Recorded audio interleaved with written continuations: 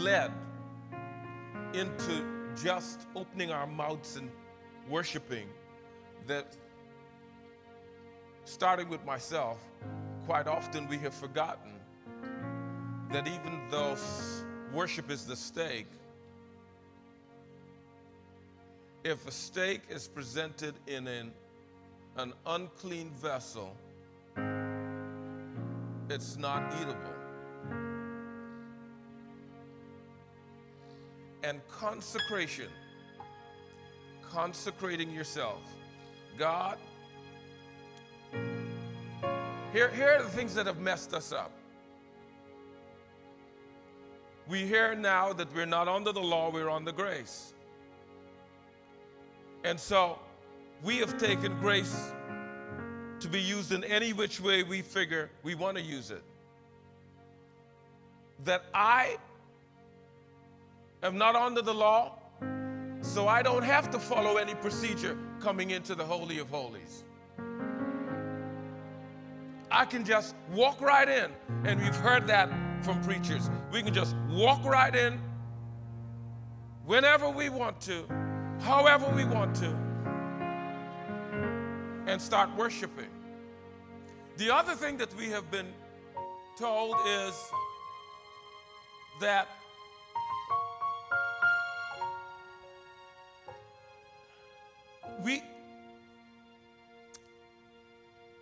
we can just be. That all you have to do is call on the name of the Lord, and everything will be okay. And we keep missing one word: consecration. We keep missing the fact that God can only operate in a clean vessel that has been set aside. If you and I don't take the time to consecrate, not just one time a day, but all through the day. Sister Angela touched on it. Lord, cut, clean, purge, pump, suck, anything that causes the steak of worship that I am trying to present to you to be unfit for your consumption. Take it away, Lord. Take it away. If you feel dry today during worship, if you felt any semblance of dryness, could it be because the worship was right, the words were right, but the consecration wasn't really done? And so what you were feeling is steak on a garbage lid?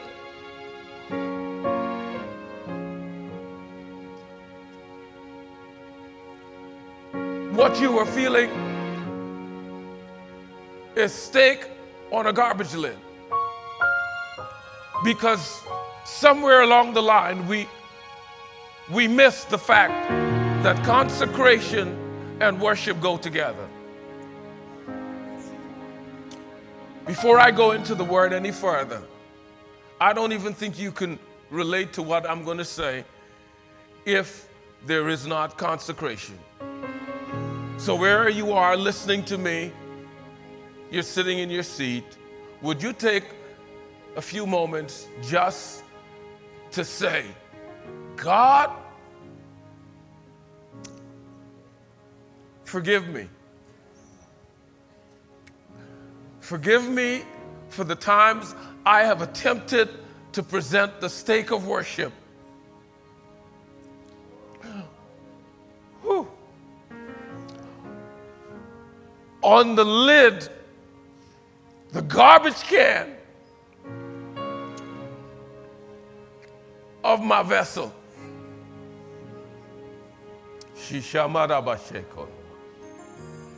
If you're serious about receiving this morning, I'm telling you, something's going to break as soon as you start saying, God, I consecrate. God, I consecrate. Go ahead, tell him. God, I consecrate. Lord, I consecrate. Lord, I consecrate. I'm not presenting anything yet. I just want to consecrate. I'm not picking up the steak. I'm not putting my hand on it. I just want to wash my vessel. I remember as a child when we would be playing outside and during the summer, and at a certain point, Mom would say, "Children, come on inside. It's lunchtime." We would all rush in, and all you thought about is eating. But my mom would be right there, standing right by the table to ask the question, "Did you wash your hands? Did you wash your hands? Did you wash your hand? Did you wash your hand? Have you washed your hand?" And I'm asking this morning, have you washed your hand? Have you washed your hand? Have you washed your hand? Have you washed your hand? Have you washed your hand? Have you consecrated this morning? Father, we consecrate, we consecrate, we consecrate, we consecrate ourselves. Wash us, purify us, set us right. Whatever you have to prune, cut, suck out, wash away. Do it, Lord, do it. Do it. Somebody help me. Do it, Lord. Tell him, do it, Lord. Do it, do it, do it, do it, do it, Lord. Do it. Do it, Lord. Do it. Do it. Do it. Do it. I can't afford to waste any more steak. I can't afford. How many of you are that desperate this morning? I cannot afford to waste another slice of steak. My worship is steak. I can't afford to prepare and think about the right words to say. But my actual vessel, the thing I'm using to present with, is not clean. So clean me, Lord. Clean me. Clean me. Several times a day, clean me. Clean me. Clean me. I understand what David was saying. Let the words of my mouth and the meditations of my heart be acceptable. Don't let me come unless I'm acceptable. Don't let me walk in any which way except I'm ready. I'm washed. I'm purified. I'm consecrated. Today, Father, we welcome you in to consecrate every one of us, those that are listening on the air, those that are in the sanctuary with us, those that are feeling well or not feeling well, those that are up or down. We will give you thanks in everything, but we will do it with a vessel that's clean. And so we thank you for your complete and total cleaning, your scrubbing and pruning. In Jesus' name, come on, somebody. Would you help me give God a high praise and tell him, thank you, Jesus. Thank you, Jesus. Come on, come on, come on. Thank you, Jesus. Thank you, Jesus.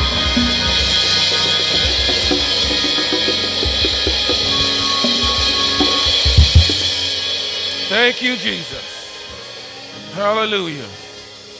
If you are a part of the assembly, and I know most all of you are, we have been talking about consecrated worship for the last 2 months of the year, right?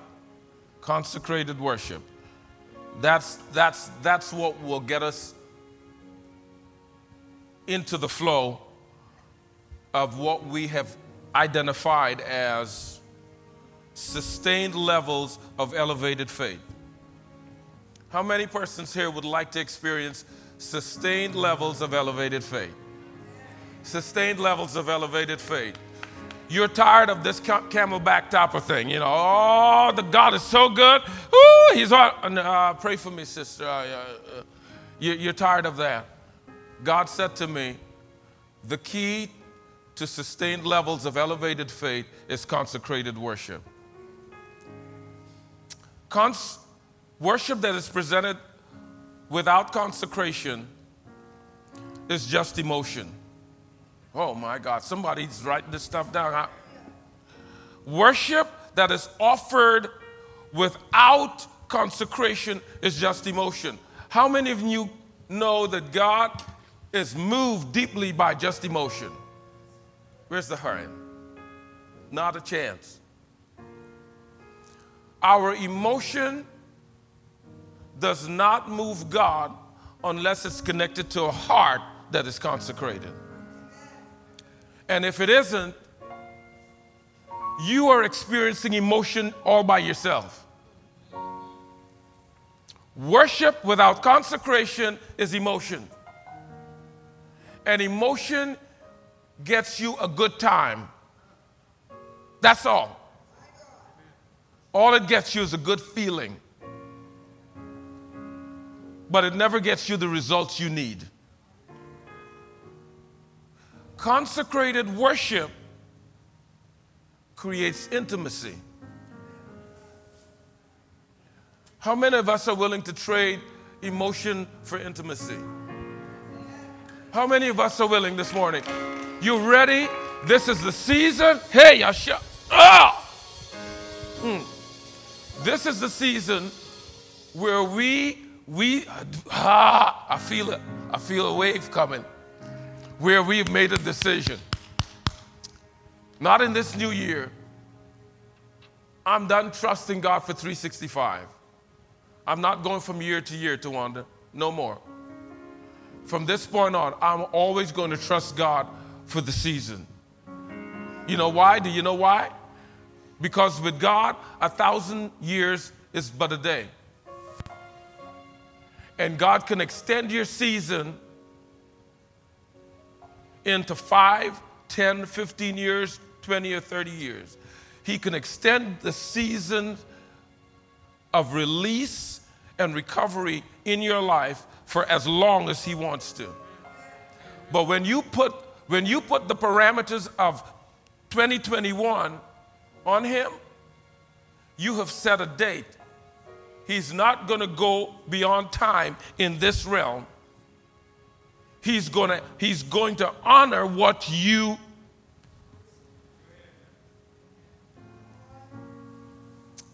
Thank you, Jesus. Somebody needed that. Someone listening needed that. You spent too much of your time demanding stuff. Satan, I demand you. Devil, I demand you. And every time the adversary hears that or hears an emotional attempt to make him give back something that he stole from you, he laughs.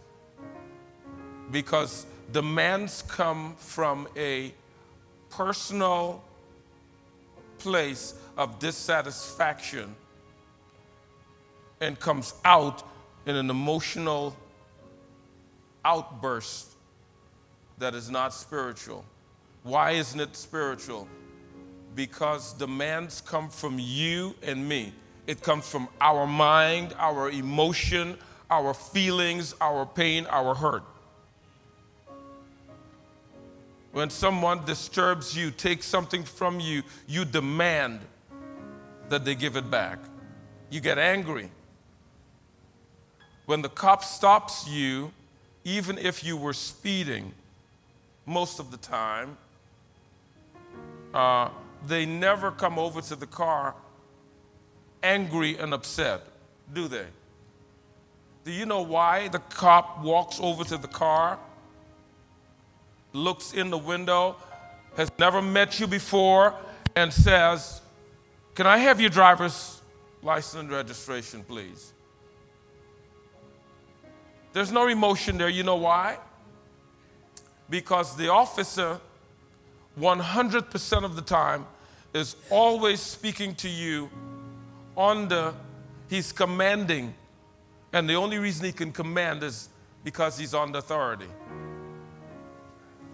You command under authority, you demand from physicality, humanity. You demand out of your humanity, you command out of your authority.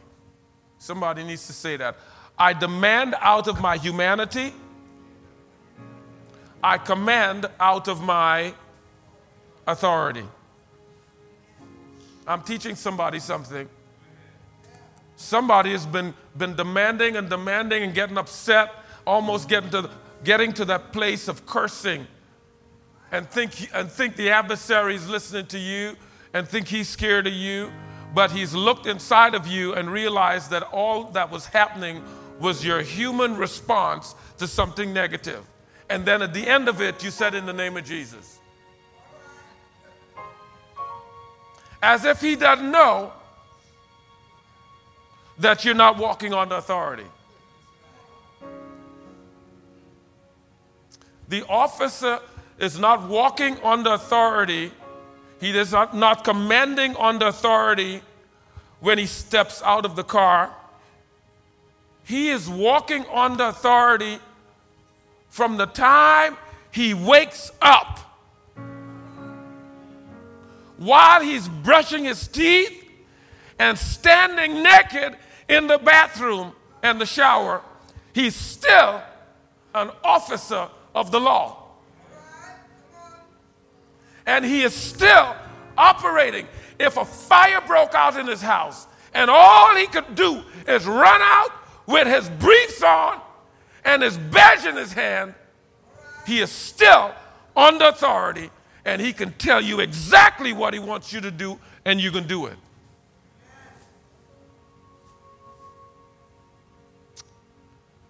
I'm learning some things that is taking stress out of my life. How many of you want to take stress out of your life? I'm taking stress out of my life. I'm not demanding, I'm commanding. My demands come out of my humanity. My commands come out of my what? My authority. In Christ. In Christ. Hallelujah. Glory be to God. I did not expect it, but I was so excited to see my little brother, Pastor Jones, here. I love you, man. We have seen each other's babies grow up. And we've been connected for a long time. And I appreciate you. Yeah. I'm thinking about holding Zaina in my hand as a toddler.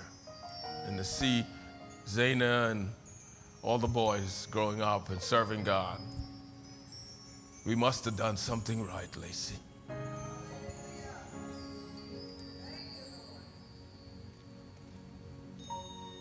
We must have done something right. Is there somebody that can agree with me? You look over your life and the adversary tries to tell you all kinds of stuff. But just remember one thing. Just think of one thing that God helped you to do right. And just tell him, I thank you, Lord. I must have done something right. Woo! Come on, come on, come on.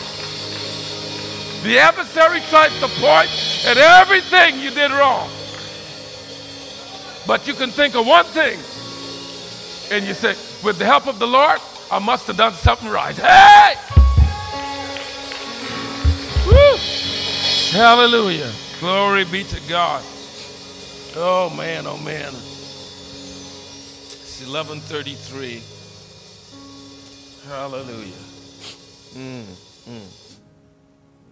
I'm really hoping, Pastor Jones, that you'll probably be able to cover for me. We haven't talked yet. I trust you in our pulpit on the 30th. If you're available, you're my first choice. Of this month, I will be with Bishop Williams kicking off their Friday Fire, and then speaking in Dayton and then Lima on Sunday on the 30th. So if you're available, man, you're my first choice. We have been on the series on I Got Manna. How many of you have been following I Got Manna on Power Up? I got manna. I got manna. Then we went in last Wednesday and we talked about victory. We called that securing my plot. Was that what we called it? Or Defending, there you go, defending my portion. Defending my portion. I'd like to continue this series on I Got Manna. If you know the word manna, for those who are listening and you're not saved, you haven't been in church for a while, manna was something that God supplied for Israel, his people, in the Old Testament, that provided everything they ever needed when they needed it. It was nourishment that they could depend on. And we're going to deal with that. All of last week we talked about how negative and how troublesome and how dismissive and how painful grumbling and murmuring is. We went to Exodus 16 and we looked at them coming maybe about 2.5 months out of Egypt, and they start grumbling and murmuring because they did not have particular things. And all of last week on Power Up, we talked about the importance of getting out of grumbling, staying away from murmuring. Don't be sucked in to complaining. I would like to go back for a few minutes this morning and look at some things that will absolutely keep you out of your manna stream. That will keep you out of your manna stream. What is your manna stream? Your supernatural provision.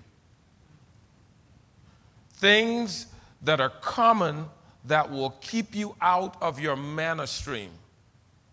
How many of us are absolutely standing firm that this season is a season where if you got anything to do with it, you will not step out of your manna stream? It will be grounded in consecrated worship. It will continue. You will bless the Lord at all times. Whatever is going on, I'm going to bless the Lord at all times. His praise is going to continually be in my mouth, and I'm not going to make that just a word declaration. It's going to be coming from my soul. Today, under the same series of I Got Manna, I wanted to share on the topic, manna is everything. Go ahead and tell somebody next to you, manna is everything. We're going to go to the text in a few, but in this I Got Manna series, I endeavor to look at some different aspects of the Old Testament life of Israel and the historic differences, things that we need to keep an eye on. And I'm very methodical. If you notice recently, I have not been shouting and jumping because it's important. I've got too much, the church world has got too much immaturity. You know how we know that? That during the pandemic of the last 3 years now, pastors have suddenly realized that in almost 80 to 90% of churches, Christian churches, that over 50% of the parishioners weren't really saved. You know how we know they weren't saved? Because as soon as they started being at home, they stopped supporting the church. They stopped looking at the messages on the feeds. They used the pandemic to completely disconnect from the things of God without having anybody check them on it. You know what that's called? Carnal or unsaved. And neither is good. It has been a shocker. I sat down with 4 pastors recently talking about the fact that they did not know this many people in their congregations were so biblically illiterate. And we all said, well, we preach in every Sunday, or do we? We've been sharing the word every Sunday, or have we? We've been trying our best to get this into the souls and spirits of everyone that listens. Have we really? When as soon as pressure gets there, over 50% of our congregants have decided that they could trust God, seek God, fellowship by themselves with God, and not interact with any other person at the church. And they are great about that because they believe that all they need to do is go to heaven.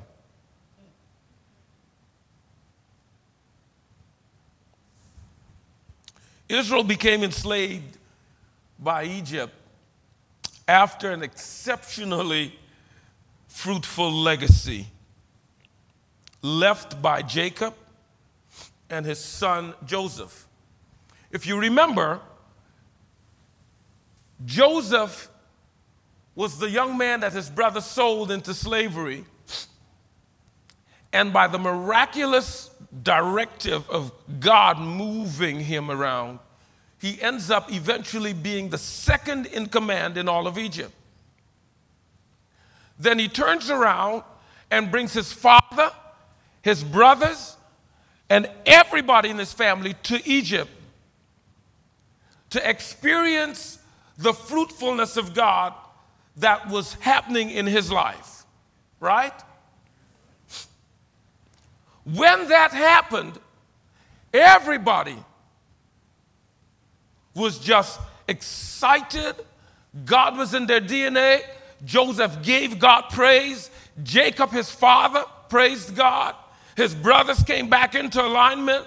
They all fellowshiped together, stayed in Egypt, and all 12 of them, from which the 12 tribes of Israel come from, enjoyed a great life that their brother Joseph had paid for. But at a certain point, all of them die. All of them die in Egypt, including Jacob. And the Word of God says, and a new Pharaoh came to power that knew not about Joseph. You done history, buddy. Whatever you did, whatever alliances you created with my forefathers, it's all gone. This is a new generation. We don't know about y'all. And what that Pharaoh said was, as he looked at his country, he saw that the Jews, the Israelites, the 12 brothers' children, were multiplying so quickly and prospering so much that he had to do something to curtail it. And so he started to put pressure on them, started to assign leaders throughout Egypt to round them up and bring them into slavery. I want you to see that even though God knows everything and sees everything happening, this was not the case that God had allowed this to happen directly because of their disobedience. All it says is that a new guy comes to power and the situation changes. And for the next 430 years, they are brutally enslaved. For the next, it should have been 400 years, But they messed up at year 400 and extended it for 30 more years. They are brutally enslaved. Israel spent the next 430 in subjugation, going through harsh, brutal mistreatments until they cried out for help. The fact that they cried out for help says automatically that because of the goodness they were enjoying under, the families were enjoying under Jacob and Joseph, that somewhere along the line, they had begun to minimize God in their lives. And as the descendants moved forward, and they started focusing more on the wealth and the niceties of Egypt, they walked away from the protection of their God and ended up in slavery. Then they cried out. You know, I put a jot in here, it said, ain't nothing like a bit of pain to make us remember who Daddy is. Ain't nothing like a bit of pain to help you remember who Daddy is. And so God sent Moses, trying to give you some context to where we're going. I'm going to move really fast in a few moments. God sends Moses to be their deliverer. But it was only after they got to the point where they suddenly realized things are really bad. And I think the reason they're this bad is because we stopped calling out to the name of our forefathers. We stopped trusting Yahweh. We started enjoying ourselves, thinking that we provided for ourselves. So they cried out, and God, in his mercy, sends Moses to them to get them out of this bondage and into the promised land. The promised land trip took about 40 years. Lest you think that suffering and pain is not good for you, I'm putting everyone on notice. Suffering and pain, however it comes, is good for the believer. And I know you're not going to say it with me, because nobody wants to go through, but I'm going to say it again, and I'm going to support it with the Word of God. Whenever it comes, wherever it comes from, a little bit of suffering and pain is good for your faith. Amen. Why? Because your humanity, my humanity, does not stay grounded when things are always good. That's right. It is the nature of our sinful humanity that when things get really good, we don't press in. The better things get, the more rejective of God we become. Romans 5:3-5 says, more than that, we rejoice in suffering, knowing that suffering produces endurance. Is that lacking from the church today? That's why 50% of them disappeared during the pandemic. Because things were so good prior to the pandemic. We're looking down our noses at other nations. We're so proud to be Americans that internally, even as Christians, we have been behaving, even if we did not articulate it, we were behaving as if we did it all ourselves. But Romans 5 says, Suffering produces endurance. Endurance produces character. Character makes you keep giving and supporting God's work, even when you're not here. Character is what allows you to authentically pray for the ministry and support the ministry in offering and tithing when you can't be here physically. That's character. This is your home. This is your church. This is where God planted you. You're going to support it. You're going to bless it. Even if you can't be here physically, you will make sure that God's work continues. That's character. But if there's no suffering, then there's no endurance. And then there's no endurance, there's no character. And character produces hope.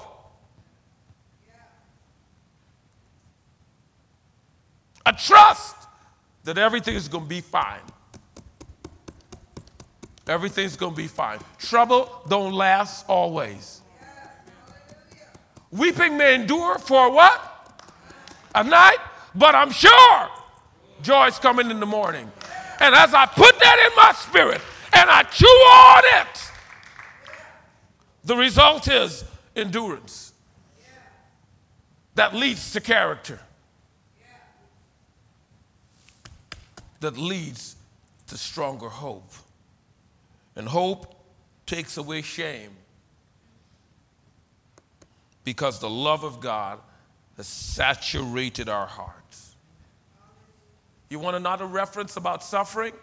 Look at Hebrews 12:5. It says, "And have you forgotten the exhortation that addresses you as sons? My son, do not regard lightly the discipline of the Lord, nor be weary when he reproves you, spanks you, lets you go through something. For the Lord disciplines those that he loves." A spoiled child never understands discipline. An unruly child never understands discipline. It's never been cultivated in them that you gonna do right the right way if I gotta make you.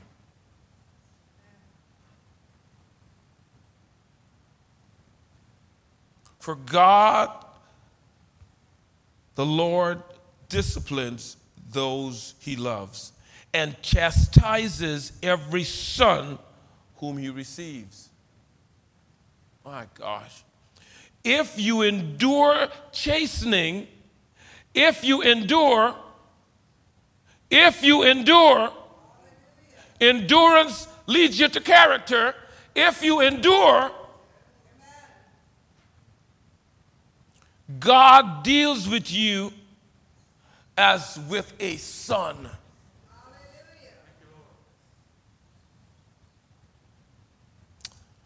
The book of Numbers picks up the story of the 40 years journey of Israel, starting from Mount Sinai. The book of Exodus catalogs their journey from Egypt to Mount Sinai. And we talked all week about the first part of their journey, and we talked about the fact that murmuring was the first thing that emerged. We did not talk a lot about the why and how to get through this. And so I'm going to give you just 3 points today. Look with me at Numbers chapter 11. Numbers chapter 11. It is during the course of their journey that something mind-blowing happens. It's something we Christians here at the assembly and in Florence know nothing about. They complained. They became ill-tempered. They became whiners. They became public murmurers. Have you met any of those people? We don't have any of them here. I mean, just look straight ahead. Don't give it away. Just. None of us are like this. But they had become murmurers. And if you listened on Power Up, we understood that it wasn't just one or two. It was what? The whole community outside of Moses and Aaron that murmured. The whole community. Read Exodus 16. But we're going to look at a couple of things. And it says, now when the people complained, it displeased the Lord, for the Lord heard it, and his anger was aroused. So the fire of the Lord burnt among them and consumed some in the what? In the outskirts of the camp. God got so angry because they just got out of Egypt. You've just spent 430 years being whipped, being slapped around. Then the Egyptians get so upset that you're still multiplying that they started to substitute the soil that they made bricks with, substitute that with straw. And demanded that as they mix straw and soil together to create bricks, that it better be just as strong. They're out of that, and immediately they start murmuring. They start complaining. And God got so upset that he just sent down fire. I could just see him doing like this. And everybody on the outskirts of the entire camp of Israel, several 100,000 strong by this point, were burnt up. And when that happened, what did they do? What did they do? They cried out. They cried out. Then the people cried out to Moses. And when Moses prayed to the Lord, the fire was quenched. So he called the name of the place Taberah, because the fire of the Lord had burned among them. Right? Why was it burning? Why did they die? Because of complaining. Am I right? Go to number 4, and this will start our first point. The foundation is that they were murmuring. Verse 4, now the mixed multitude who were among them yielded to intense cravings. So the children of Israel also wept again and said, who will give us meat? God is supplying manna, right? Hold a second here. Hold a second. They begin to complain, murmur, whine. They're now out of Egypt. They're in the wilderness. They're smack in the middle of nowhere. There's no Piggly Wiggly. There's no Walmart. There's no CVS. There's no water. There's no convenience. And God has kept them alive and thriving for 40 years on manna.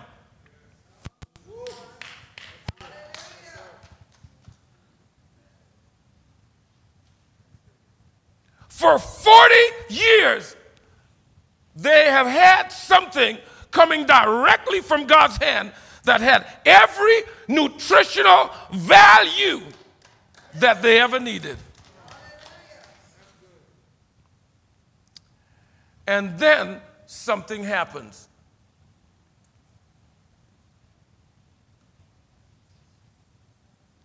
They did what? They were influenced by unbelievers. These were folks that left Egypt with them that weren't Israelites. And then as they moved on, along the way, they pick up some other stragglers and allow these folk that don't know their history, don't know what their God did for them, don't know how God healed them, don't know how God delivered them, don't know how God set them free, don't know how God kept the clothes on their back to last for 40 years without any new clothes. They don't know nothing about how God kept the sandals on their feet from wearing out.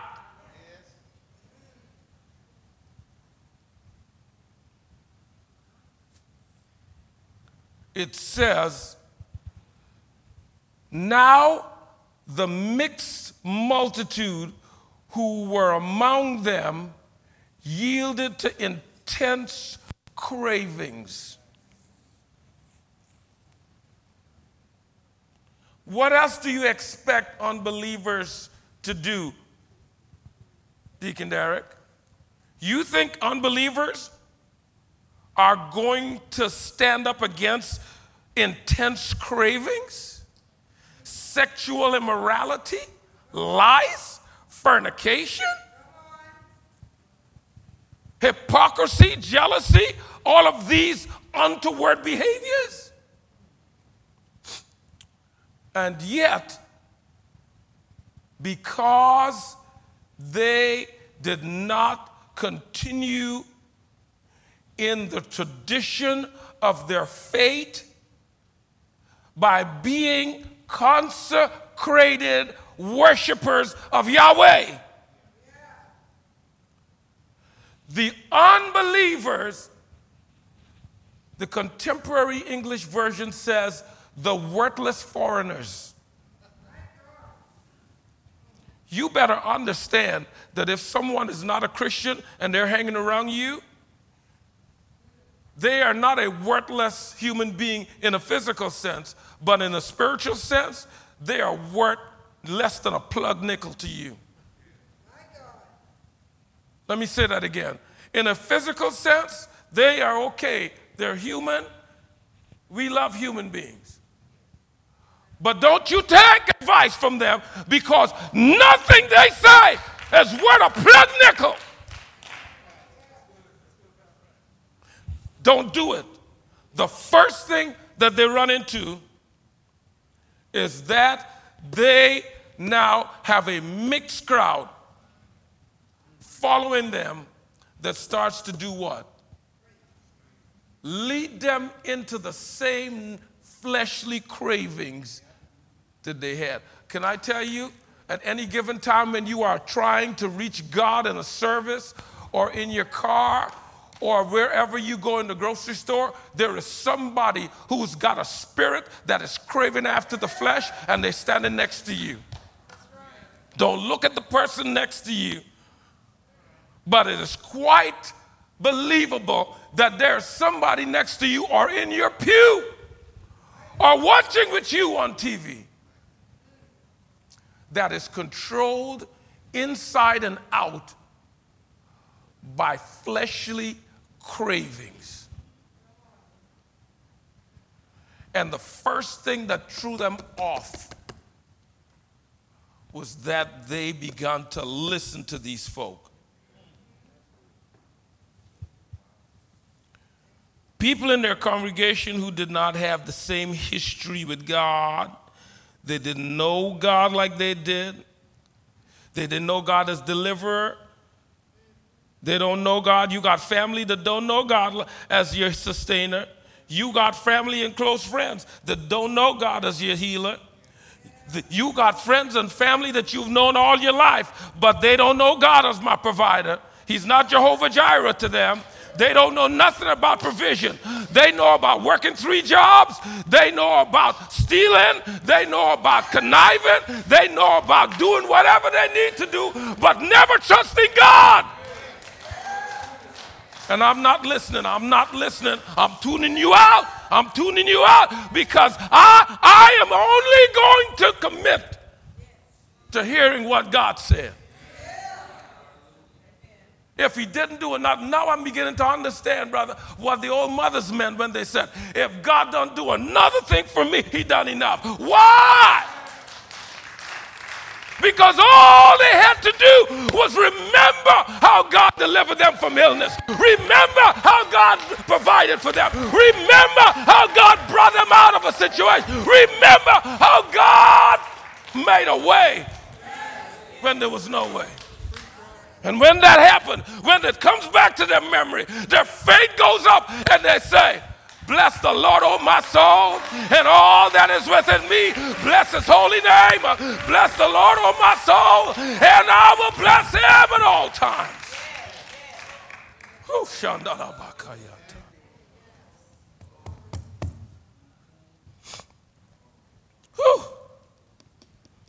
Fleshly cravings.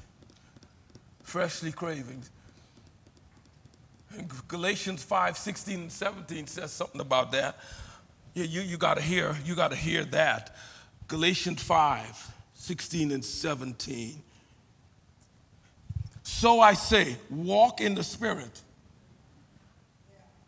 Walk with the Spirit, and you will not gratify the cravings of the flesh. For the flesh craves what is contrary to the Spirit, and the Spirit what is contrary to the flesh. They are opposed to each other, so that you do not do what you want. But if you are led by the Spirit, you are not under the law. Thank you, Jesus. Very quickly, go to verses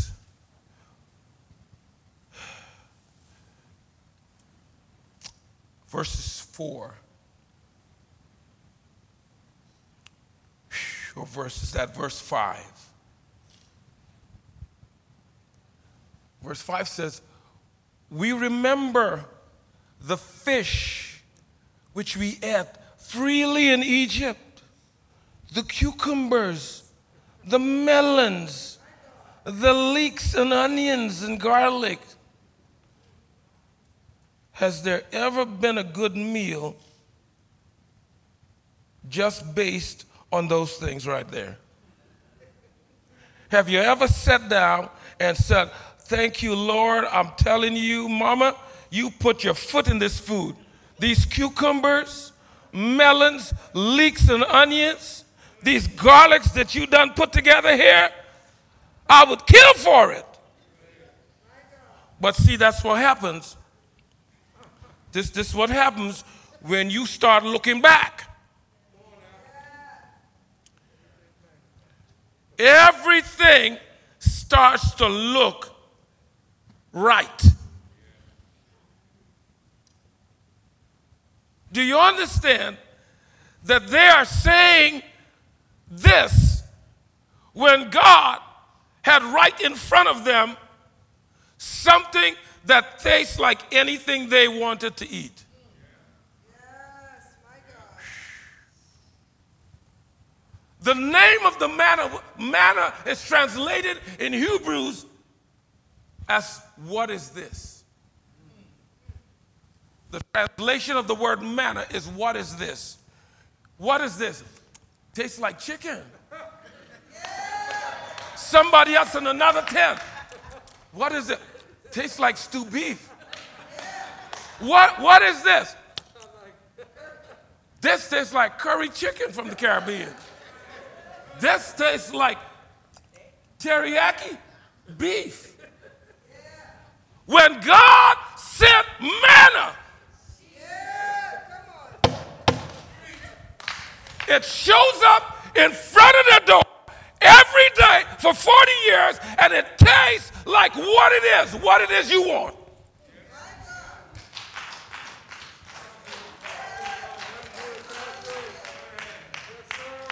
And yet, because they first started listening to ungodly folk trying to give them spiritual advice, it led now to what? Well, that sung so good, what they're telling us, we better think about what it used to be like. There wasn't anything good back there. You're slaves. Deacon Derek, you're a slave. You're making bricks out of straw. I don't understand it, but you look around you today. Look around you in Christendom, and this is all you see. Folks who have completely forgotten what God did yesterday. They completely forget what God did last week. They completely forget how good God was 2 years ago.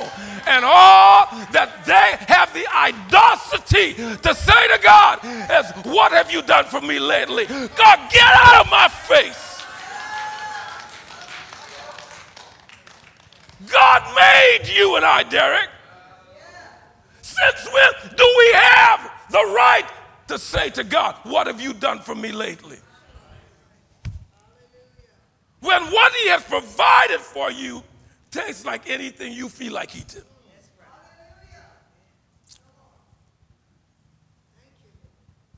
We are connected by sinful nature to doing stuff in order to get stuff. And all God is saying is be a consecrated worshiper. Do you understand this is so important to God that there are angels flying around with 2 wings they cover their face, with 2 wings they cover their feet, with 2 wings they fly, and all they are saying 24/7, holy, holy, holy, holy, holy, holy. I'm telling you, I love admiration and I love honor, but in my humanity, I don't think I could handle anybody saying holy, holy, holy, holy, holy, Pastor Andrew, holy, holy, holy, holy, holy, 24/7. You know why? Because I am not holy in my flesh. It's my spirit that's holy. But when you are God and you are holiness, anything or anyone that says holy, holy, holy with a heart that is completely submitted is completely. I can't handle somebody saying you're good, you're good, you're good, you're good, you're good. You're handsome, you're handsome, you're handsome. That's right, amen. You're a good guy, you're a good guy, you're good. You're a great dad, you're a great dad. And saying any one of those things 24/7. At some point, you just don't want to hear it no more. Why? Because your humanity is not connected to what they're saying. It's just words. And after a while, you don't want to hear more words, even if they're nice words. But when you're God, it's not words, it's who you are. Holy, holy, holy, Shahatasam. Holy, holy, holy is the King of Kings. Holy, holy. The whole world is filled with his glory. Holy, holy, holy, holy, holy, holy, holy.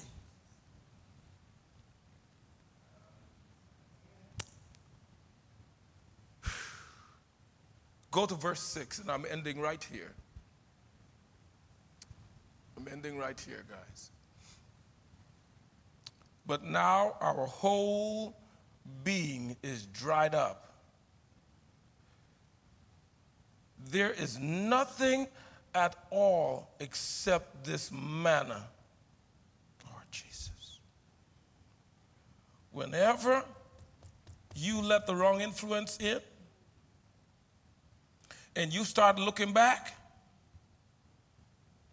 it leads to number 3.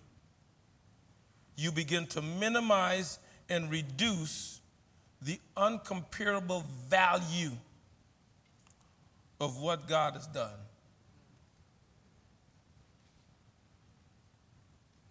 When you begin to listen to the wrong people and you begin to look back at how things used to be when you had 3, 4 girlfriends or what, all this stuff, the world, he takes us back to. Can I tell you? When the adversary takes you back, he takes you back to the pleasures of the past.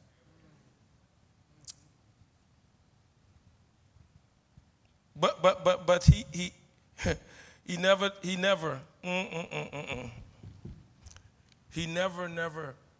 runs the pain of the past alongside it. The adversary always is just wanting to tell you about the pleasure of the past, but he doesn't want you to remember the pain that went with it. Can I tell you this morning that God is better than that? There's nothing about what the adversary has done in the past with his pleasures that can stand against the promises of God in your life right now. Give you one more line that I wrote down. Satan's bait is in our past, and it's got nothing on the blessings of our future. He's got bait, he's dangling it, but you got to know, that's the past right there.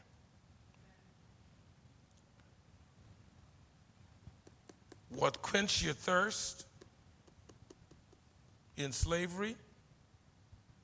What quenched your thirst in slavery will never satisfy your taste in freedom. What quenched your thirst in slavery will never satisfy your taste in freedom. And you better know this from deep within your soul and never let the adversary mess with your mind, because all he wants to do is talk about the pleasure, never about the pain.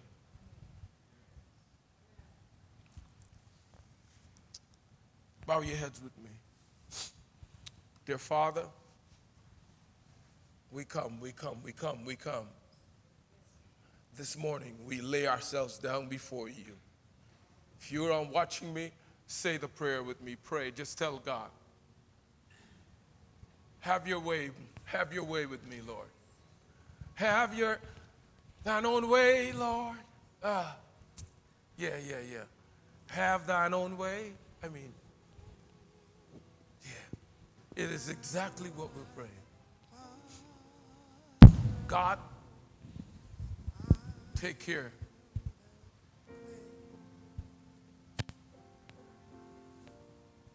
Would you stand with me? We've gone over 12. I hope that the time that we went over was beneficial to everyone. As we close out, would you just say that to God with me? Have thine own way, Lord. Have thine own way. Thou art the potter, I am the clay. Mold me and make me after thy will. While I am waiting, yielded and still. Say that again. It's a prayer. Have thine own way.